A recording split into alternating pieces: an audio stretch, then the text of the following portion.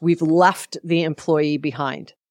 We've absolutely left them behind. We've not made the same level of focus and investments and put the same level of rigor into creating a good experience for our employees to help them be happy, similar to the way we've made our customers happy. And that is that dilemma of hyper focus on customer centricity, customer obsessed, yet at the expense of the employees. Helping you create loyal customers and loyal employees, all through the power of simplicity. This is the Simple Brand Podcast, now heard around the world, including Raleigh, North Carolina. I'm your host, Matt Lyles, and this week I'm talking with Tiffani Bova. Tiffani's an international keynote speaker and the former global customer growth and innovation evangelist at Salesforce. She's been named twice as one of the top 50 business thinkers in the world by Thinkers 50. She's a regular contributor to Forbes, Entrepreneur, Fast Company, and Harvard Business Review. She's the host of the What's Next with Tiffani Bova podcast, and Tiffani's a Wall Street Journal best-selling author of 2 books, including her latest, The Experience Mindset, Changing the Way You Think About Growth. Tiffani and I discussed the lessons from the Experience Mindset, and they're all around the impact your brand has when you place an equal focus on both customer experience and employee experience. Over the past couple of decades, we've seen the rise of customer experience and brands putting effort into putting customers first. And that rise in customer experience seems to have actually grown exponentially since the pandemic. And it makes total sense. I mean, if you can't deliver the experience your customers need, you won't have them around for too long. But we're starting to realize that too many brands haven't put the same investment and the same effort into their employee experience as they have in their customer experience. And that's pointing to a number of effects: the Great Resignation, quiet quitting, and a documented decline in customer service. Listen, of course, the customer experience is important, but you need to recognize that the employee experience is just as important. It's a both and situation, not an either or. Because when you take the time, the resources, and the intention to balance the needs of your customers and your employees together, then you're actually positioned to deliver an even better customer experience. And Tiffani's research shows that you'll be much better off financially than the brands that focus solely on the customer experience while ignoring their employee experience. So here it is. Here's my interview with Tiffani Bova. Hi, Tiffani. Welcome to the show. Yep. Thanks for having me, Matt. I'm thrilled to be here. Congratulations on the Experience Mindset. Well, thank you. It is my second child, the book. So the first child was the first book. This is the second child. You feel like you put them in the world and you hope they do well, right? That's sort of the goal. That's it. Now, when you finished your first book, did you think, you know what, I'm so ready for the second one? Absolutely not. I actually told my agent and my publisher, I won't be back. Like it was just, that's it. I was out. It's my mode of communication and learning is visual listen. That's how I absorb and learn. Right. My medium of learning is not writing and reading. While I write and read for a living, it's not my, if someone said to me, you can have a conversation with me or you can read what I'm going to say to you, I would always pick the audible version of it because I retain it better. I don't get distracted. So it's a lot of work for me to transfer my preferred mode of speaking communication into written communication because it's just not the same. But I was so inspired, I guess. That's what you say, that I sat down one day and I went, I think I'm going to do this again. Yeah. So I reached out to the team and they said, we knew you'd be back. And I'm like, I didn't know I'd be back. Right. And then this time I literally said, unless it's a book about gardening or something, I don't think I'm going to do another one. So that's it. You're truly done this time. I think so. I get to say, I think so. I'm 99% sure that is a true statement. How about that? There you go. Unless new inspiration Unless strikes. I'm inspired again. Yeah, who knows? Well, before we even get into the lessons and the meat of the book, I want to talk about the book dedication. Before the book kicks off, in your dedication, you focus on your mother and the subject of happiness. Talk to me about that and talk to me about happiness. Well, it was just my mom and I. I was an only child. My mom was an only child. So it was a pretty narrow group, if you will, between the two of us. But she was a teacher my whole childhood, worked a number of teaching jobs to give me such an amazing childhood and education on my own. And unfortunately, she got sick right as I was finishing the book and passed away literally the day I turned in my final manuscript. But in our last conversation, I said, "Oh, Mom, I'm going to turn in the book and I'd like you to give me the dedication. Would you write the dedication for me?" And she couldn't write at the time. So I recorded the video of her saying this it was about maybe a 2-minute thing that she said.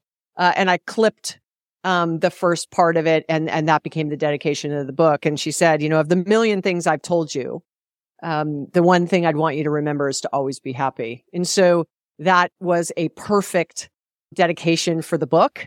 And really the last thing that she said to me, and she passed the day I turned in the final manuscript. So this book is absolutely dedicated to her. That is lovely to me. And it's pretty amazing how we spend the majority of our life with someone like our parents. But then sometimes like some of the most key lessons come down to a couple-minute conversation. I would definitely say that last 6 weeks was probably, since I was a kid, I'm in my late 50s, but since I was a kid, the most kind of heartfelt conversations you have with your parents, unfortunately, tend to be when you're dealing with really challenging times. And so, I think it was a perfect send-off. Now, if I could have her back and not get that, I would do it as well. But at the end of the day, she at least knew I wrote a second book and knew that I was doing well. And she wanted to just make sure that I remained happy throughout it all. There you go. I'm sure that she is so proud of your accomplishments and your books, and the fact that you were able to share your second book is pretty amazing. But when we think of happiness, that's actually a lesson or a theme that permeates throughout the whole book. We talk about happy customers. We want to make our customers happy, but it's that happy employees make happy customers. So as it relates to happy employees, how do you define happy? Such a great question, Matt, because when I first started sharing the research, I said, it's one of the anchor quotes in the book that the fastest way to get customers to love your brand is to get employees to love their job. And when I say that, I can sometimes see executives back up and be like, love, here we go. Like, how do you measure love? What does that mean? I'm at work. This is not my spouse or my kid or my best friend. I'm at work, right? Like, Why are we talking about love at work? And I think it goes to the heart of what you just said. We spend 90,000 hours in this thing called a job. It's a third of our life. I would hope that it brings us some joy, that you're not miserable a third of your life, that, by the way, in many situations, you have an option to do something else. Not every situation. Some people are having, unfortunately, to work multiple jobs in order to put food on the table and educate their kids and put clothes on their back, et cetera. And those hard workers, right? I don't negate the importance of their happiness as well. But I want to make sure that if there is a way in which we have a choice, and for another day, right? Everybody could argue everybody always has a choice. Right. Let's make the assumption you have the choice. Do you want to choose to work somewhere where you're just not happy every day, that you dread going to work, that you spend a third of your life there, that it absorbs 8 hours a day, that you miss your kids this and your family that, and you can't do this because of work, you can't vacation, you don't get all these things, and you just sort of grind through, you just wake up and do it again and do it again. I can use myself as an example. Like, I feel super blessed that I get to do what I get to do. I love it. I'm happy doing it. I get joy out of doing it. I'm inspired by doing it. Many people say to me, like, how do I get to do what you do? Like, cause it just looks like you have so much fun and you love it. Because I do and I am, right? It's both of those things.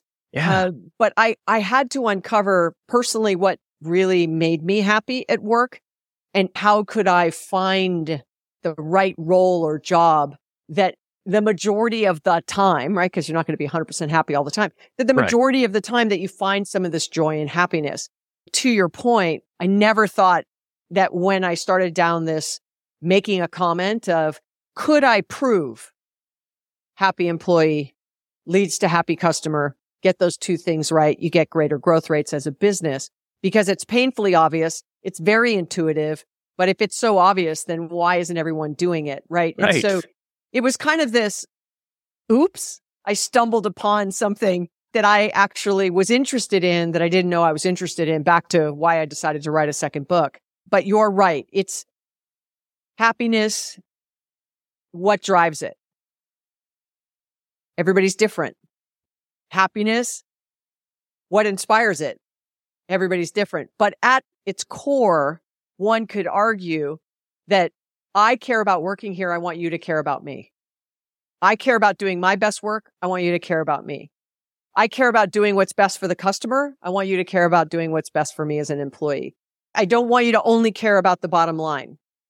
I'm a human. We are on this together. Businesses are a collection of people. They are not a spreadsheet or a dashboard or a P&L. So I think it's very important in every industry, for every size organization, that leaders and individuals find a balance between those two things.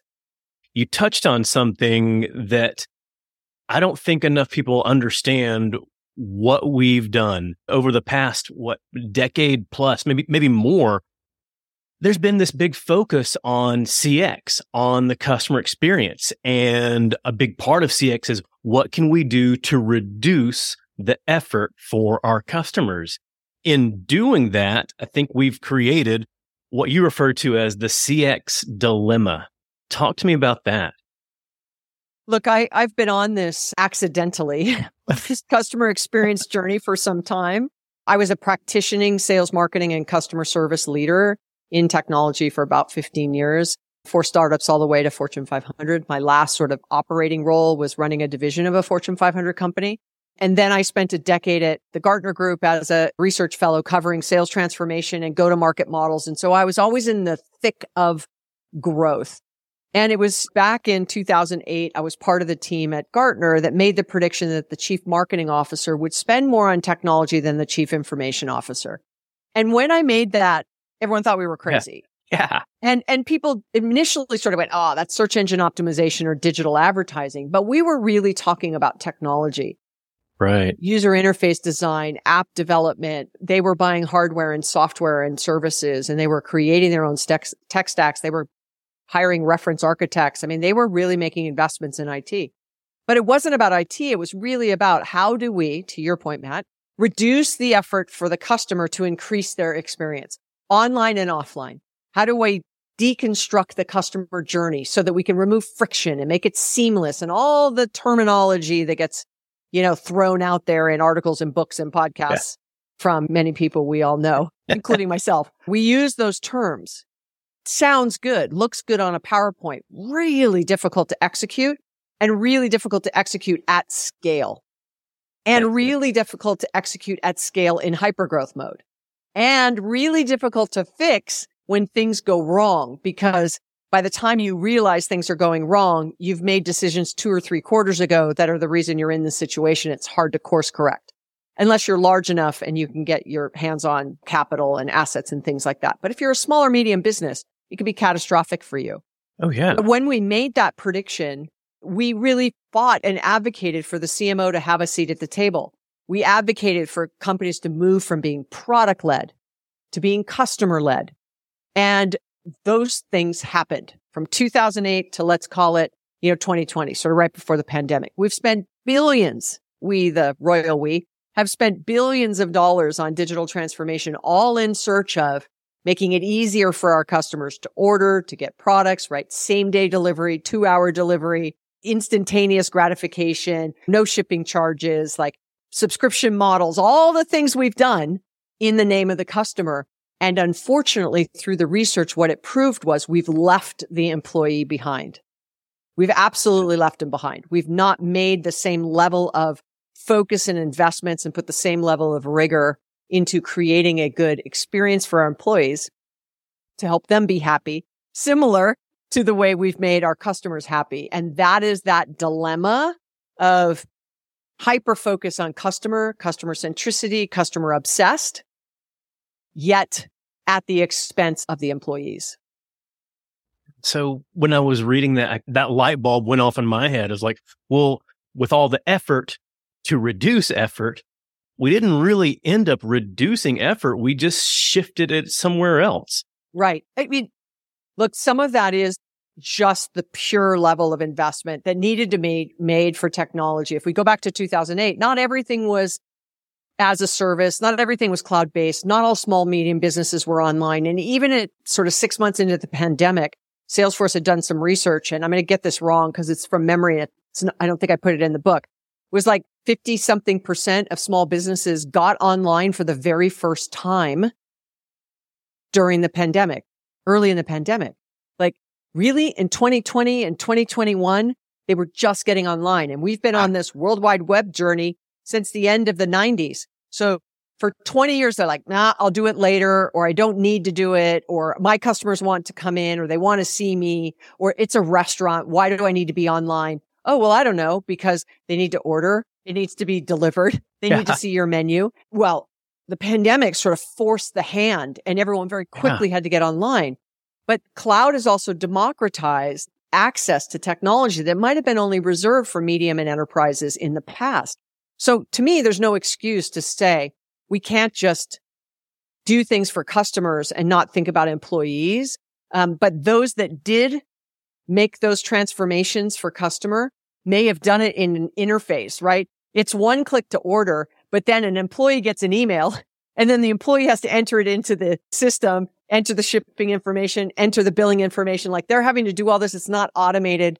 And in 2023, that's a shame because that's so easy to do, not just from someone like Salesforce. There's lots of free ways that you could do it as well. So ultimately, this is that investment in don't just push the steps that you used to ask customers to do to your employees, because that increases the effort they have to put in and then decreases their satisfaction and engagement.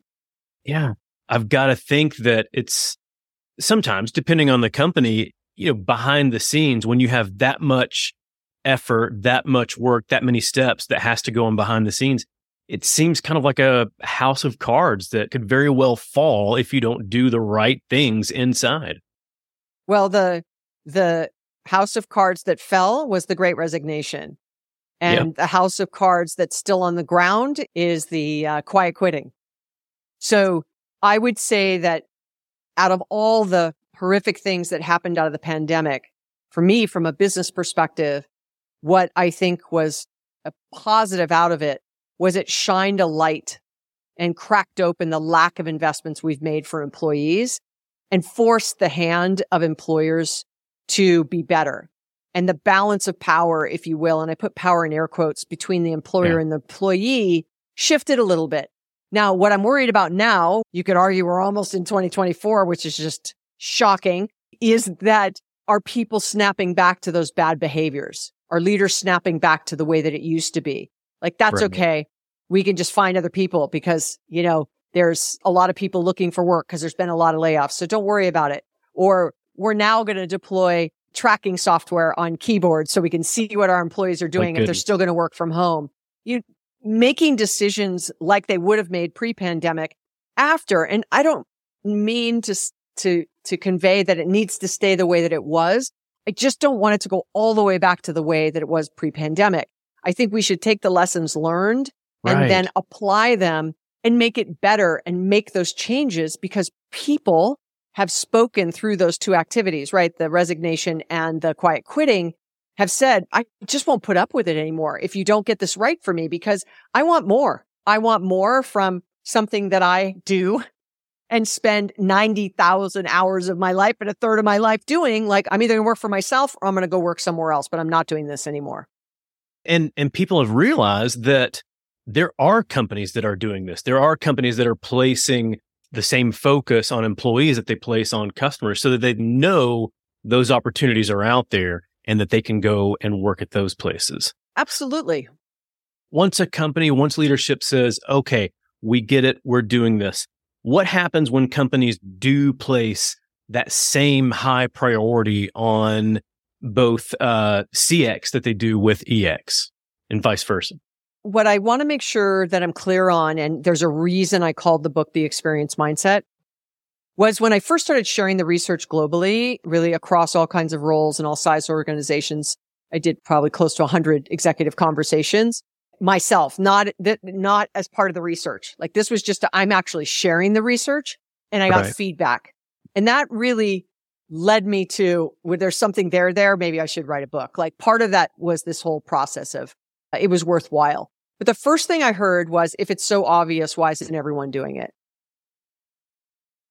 The second one I heard was, who owns it? Right. And so I'm going to hone on that one for a second. Who owns it is a very expert mindset, meaning who owns it means I need to put an executive in charge. It's another siloed group, right? I'm going to put KPIs against it. I can measure it. I can manage it. I have blah, blah, blah, blah, blah, blah, blah, right? That's why I called it the experience mindset, because it isn't about what's first or second. It's an and play that I want organizations, if they ever make a decision for the customer, we are going to do video calling with our clients because we've surveyed them and that's what they want to do. And so our call center is now going to have to do video calls. Let's say we're a bank or we're an insurance company or whatever it might be, right? They're going to do video calls. And so I am, aren't I brilliant? I'm that executive that did a survey to customer. They said they wanted video and that's what we're going to do. I am a champion, right? We are customer centric. We listen to our customers. We show up. We do what they want. Yes. Check, check, check. That's all very good. And then they say we're going to do it in 30 days and they flip the switch. Oh, but wait, hold on a second. Half of our call center agents now work from home full time. Do they have enough high-speed internet to actually do video calls? Right. Have they been trained? Have we changed the metric for the call center? Because the call center voice might be shorter calls than call center video, which maybe people enjoy the video call more. So let's say the voice call was an average of 5 minutes. I'm making these numbers up, but you get the point, right? But the average video call is 9 minutes, but you don't even know what that is. So now all of a sudden, let's make it 10 minutes. So the average video call is 10 minutes. The average phone call is 5 minutes. But your metric is at 5 minutes, somebody is going to take 11 calls or so an hour. So the metric is in an 8-hour day, you're going to take 80 calls, whatever it is. And if you take 50 calls, you get dinged, right? And if you stay too long on the phone, you stay 7 minutes on the phone, you get dinged. But now all of a sudden, it's an average of 10 minutes. So that metric doesn't work. Right? The metric should be changed, but they didn't. They flipped the switch. I checked the box. I'm a champion. And so the ask from the book is, when you make a decision for customer, understand that unintended or intended consequence for the employee, like what we just said. Do they have high-speed internet? Is the metric have to change? Do they have to be retrained? Do we now have to have rules? Do they need to use a fake background? And here's the standard. Do they need to wear a certain color shirt? Do they, what are we going to do? Like, let's just say it's Best Buy, and this is an example. This is not what they do. I don't know if this is what they do. But, when you go and you see Geek Squad, right, they're all dressed the same. So would they want to do the same thing in the call center where everyone was wearing a white shirt? Well, do they have to get them white shirts? I mean, you get where I'm going, right? You could take this 100 ways. But if you're only thinking about checking the box for the customer, that experience for the employee is the metric's not right. I've gotten in trouble. Like my room is sloppy. I wasn't given a background. I wasn't trained. All of these things. And so it's a catastrophic failure. So then the executives go, wait a second. We heard that our customers wanted video calling. What went wrong? And they look at the person who made that decision. And the answer is the employees were completely set up for failure. And nobody stopped to have that experience mindset to say, if we do something for one, what's the implication to the other? And that's why it's not about who owns it. It's not about a new group. It's not about a new executive. It's about shifting the mindset to an and play. And then if you look at it like that, not having just that ownership in one role, one office, if it is more of an experience mindset, then how can you help all employees instill that mindset in the experience that they deliver to each other. Yeah. And it's even to your point, right? It's even employee to employee. It's the company treating the employees like they're their own internal customers. And then you collaborating with teammates across the aisle in a different group, in the same team, in a different team, in a remote office, in this collaborative way. So you as employees don't make a decision in your own vacuum that may have impact on other employees without considering them. So you nailed it. I mean, you nailed it, Matt, that ultimately it is really about thinking about what are the implications of decisions that we're making. You're never going to catch all of them. Right? Impossible to assume you will. But you will catch the big ones if you just pause and do that. So it's everyone's individual responsibility. I think often I get asked, well, this sounds like, why would I read this book? Or why would I think about an experience mindset? I'm an individual contributor. Yes, but the way you behave has implications to people you work with and their experience at work. What other employees do to you has implications to how you experience work, your happiness, your joy, your engagement. So everybody plays a part in this. And if they start to go, well, hold on a second, maybe I shouldn't do this because it might not work for this other team. So let me go ask this other team, if I did this, would you be okay with it? Now, all of a sudden, that team goes, wow, this is a great collaborative relationship, right? Like, yes. I enjoy this. I don't feel like this team is just dumping junk on me all day long and don't care about my day to day. Leaders will talk about how your energy is contagious. If you've got positive energy, it's contagious to your peers and the other teams you work with. Same thing if you have negative energy. I think if you take this experience mindset and you instill it and showcase it and demonstrate it to your peers, your other functional teams, other functional areas that you work with, then they get that idea like, wow, okay, you know what? When I was working with Tiffani, she made this really easy for us. We need to do that as well. Listen, being somebody who was a high-performing individual quota-bearing sales rep, and then I got promoted and promoted and promoted through the course of my career. Every time I was promoted early in my career, no one ever sort of pulled me aside and said, okay, we're going to coach you on how to be a really good manager or leader. We're going to help you understand how to collaborate better, or how to run a meeting, or how to run a project, or how to hire, or how to give people constructive criticism, or encourage, or coach, or mentor, like all those things that go along with leadership and management, if you will, the soft stuff like happiness and love your job. Like the old saying, if people don't leave companies, they leave managers, but we don't invest in that manager, that middle layer that is trapped in many ways between the executive team and the individual contributors, and they make everything happen. They're the translators from the top to the contributor. They're the translator from the contributors to the top. That's right.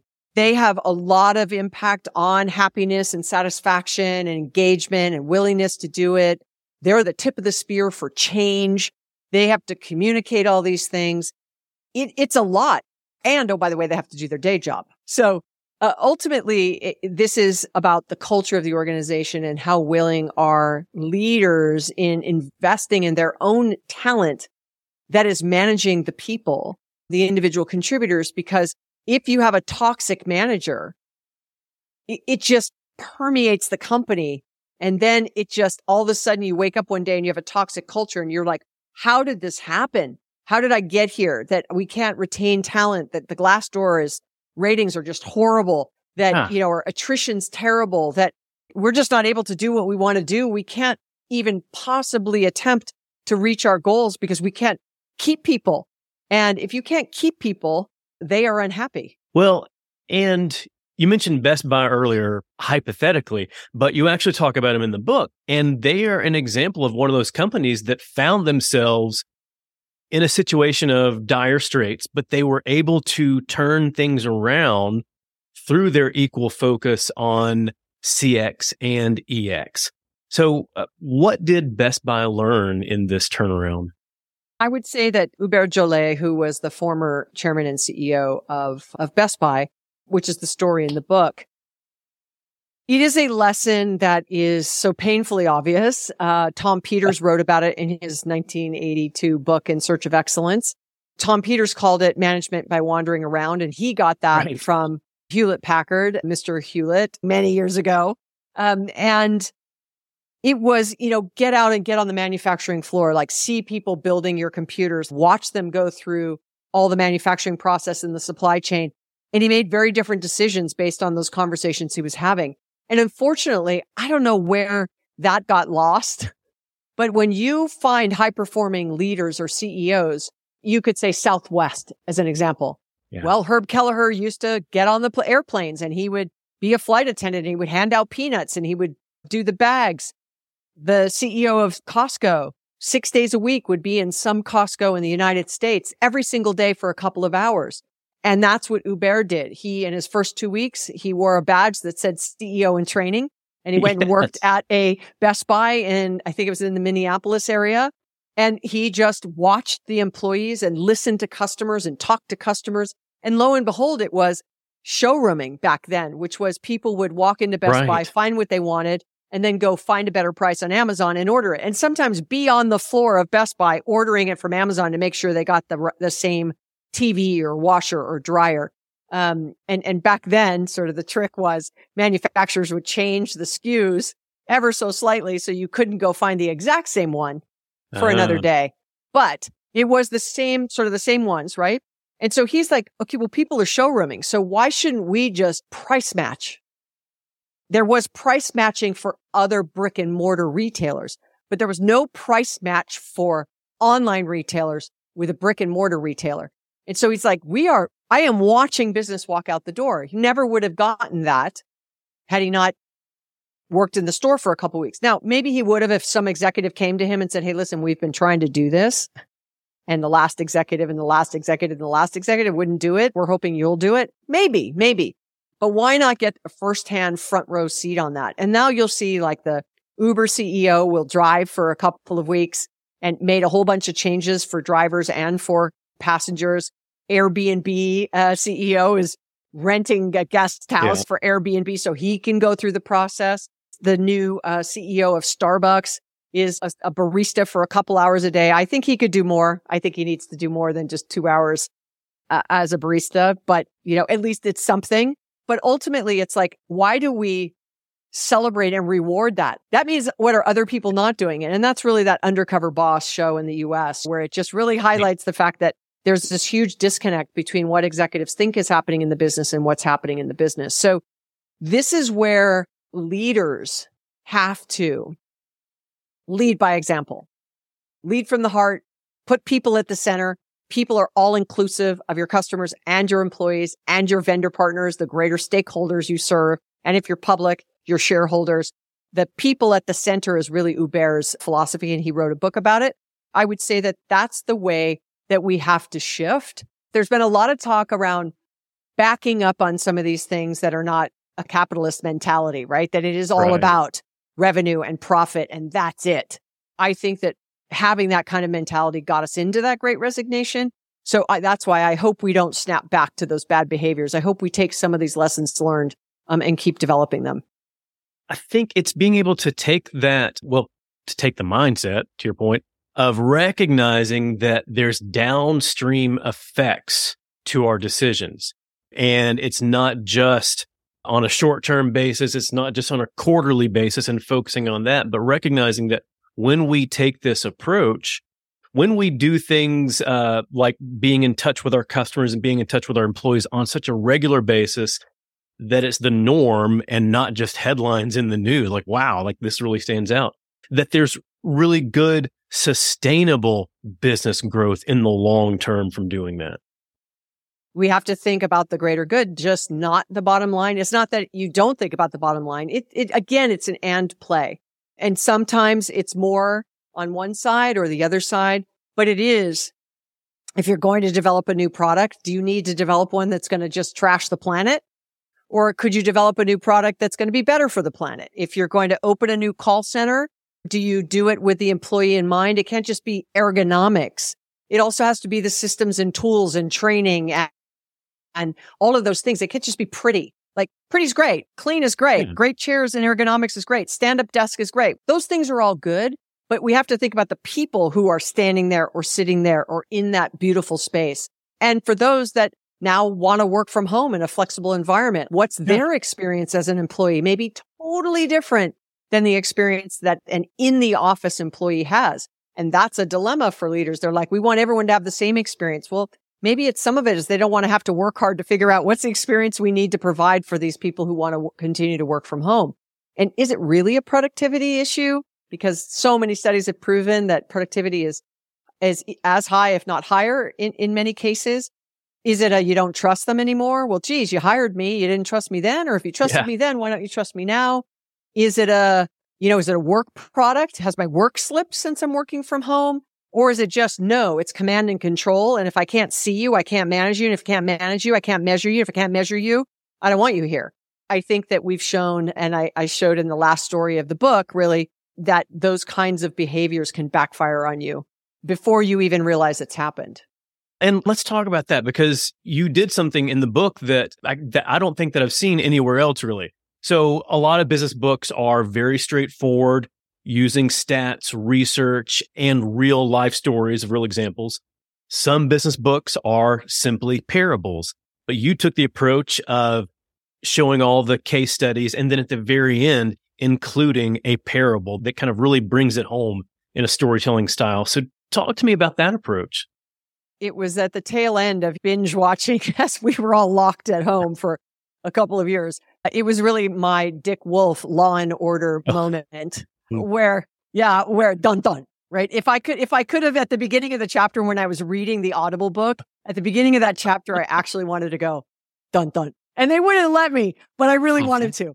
But I digress. Anyway, it was ripped from the headlines, a bunch of stories that had happened in the prior 2 years, good and bad, from leaders around customer and employee experience. And it was a, sort of mashup of a imaginary leader and an imaginary leader and an imaginary leader. And those imaginary leaders, 3 of them, were really a makeup of leaders out there today. And I obviously did not use their names, but I used what they did. I just protected the guilty, if you like. Yeah. And so it was the names have been changed to protect the innocent. Yes. It was more to protect the guilty. But I'd say that the point of that was to actually see in a story what I had just talked about in the prior 9 or 10 chapters. There was a anchor character whom many of you who have read any business books or paid attention over the last 20 or 30 years might recognize. Then the other 2 leaders were really just a combination of leaders.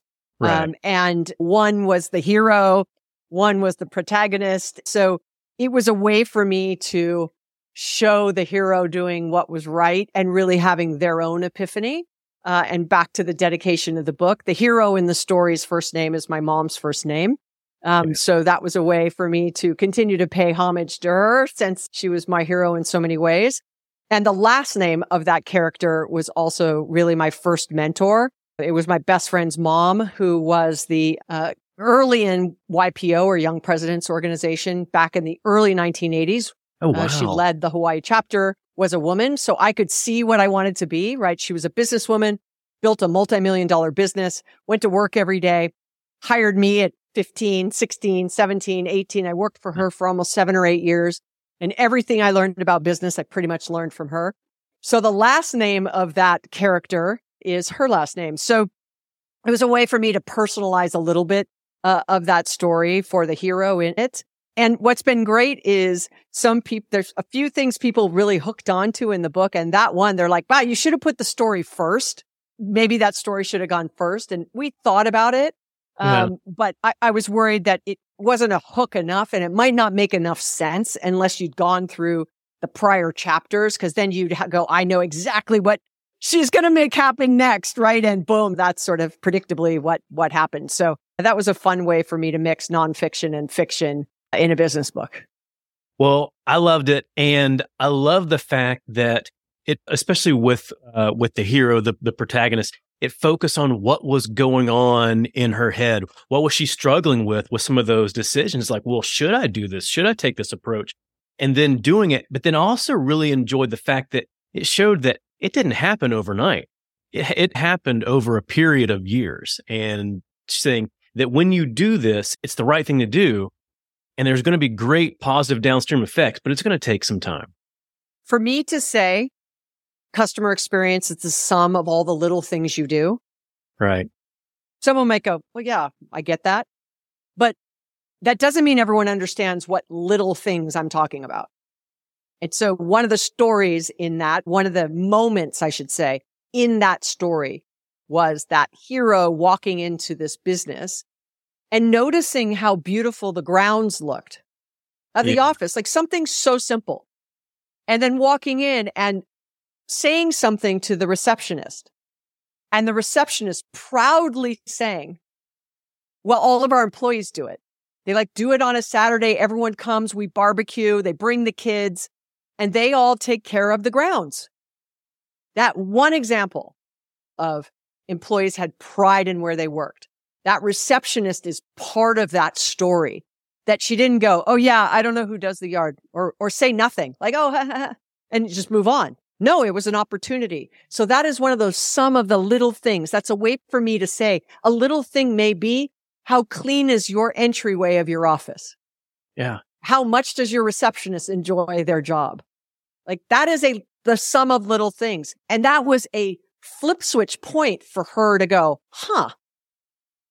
I want to know more about this company. I want to know more about a company where the employees care enough to come and clean the grounds and make sure that everything's beautiful on a Saturday with their family and have a barbecue. I want to know more about this company, right? So that's a great example.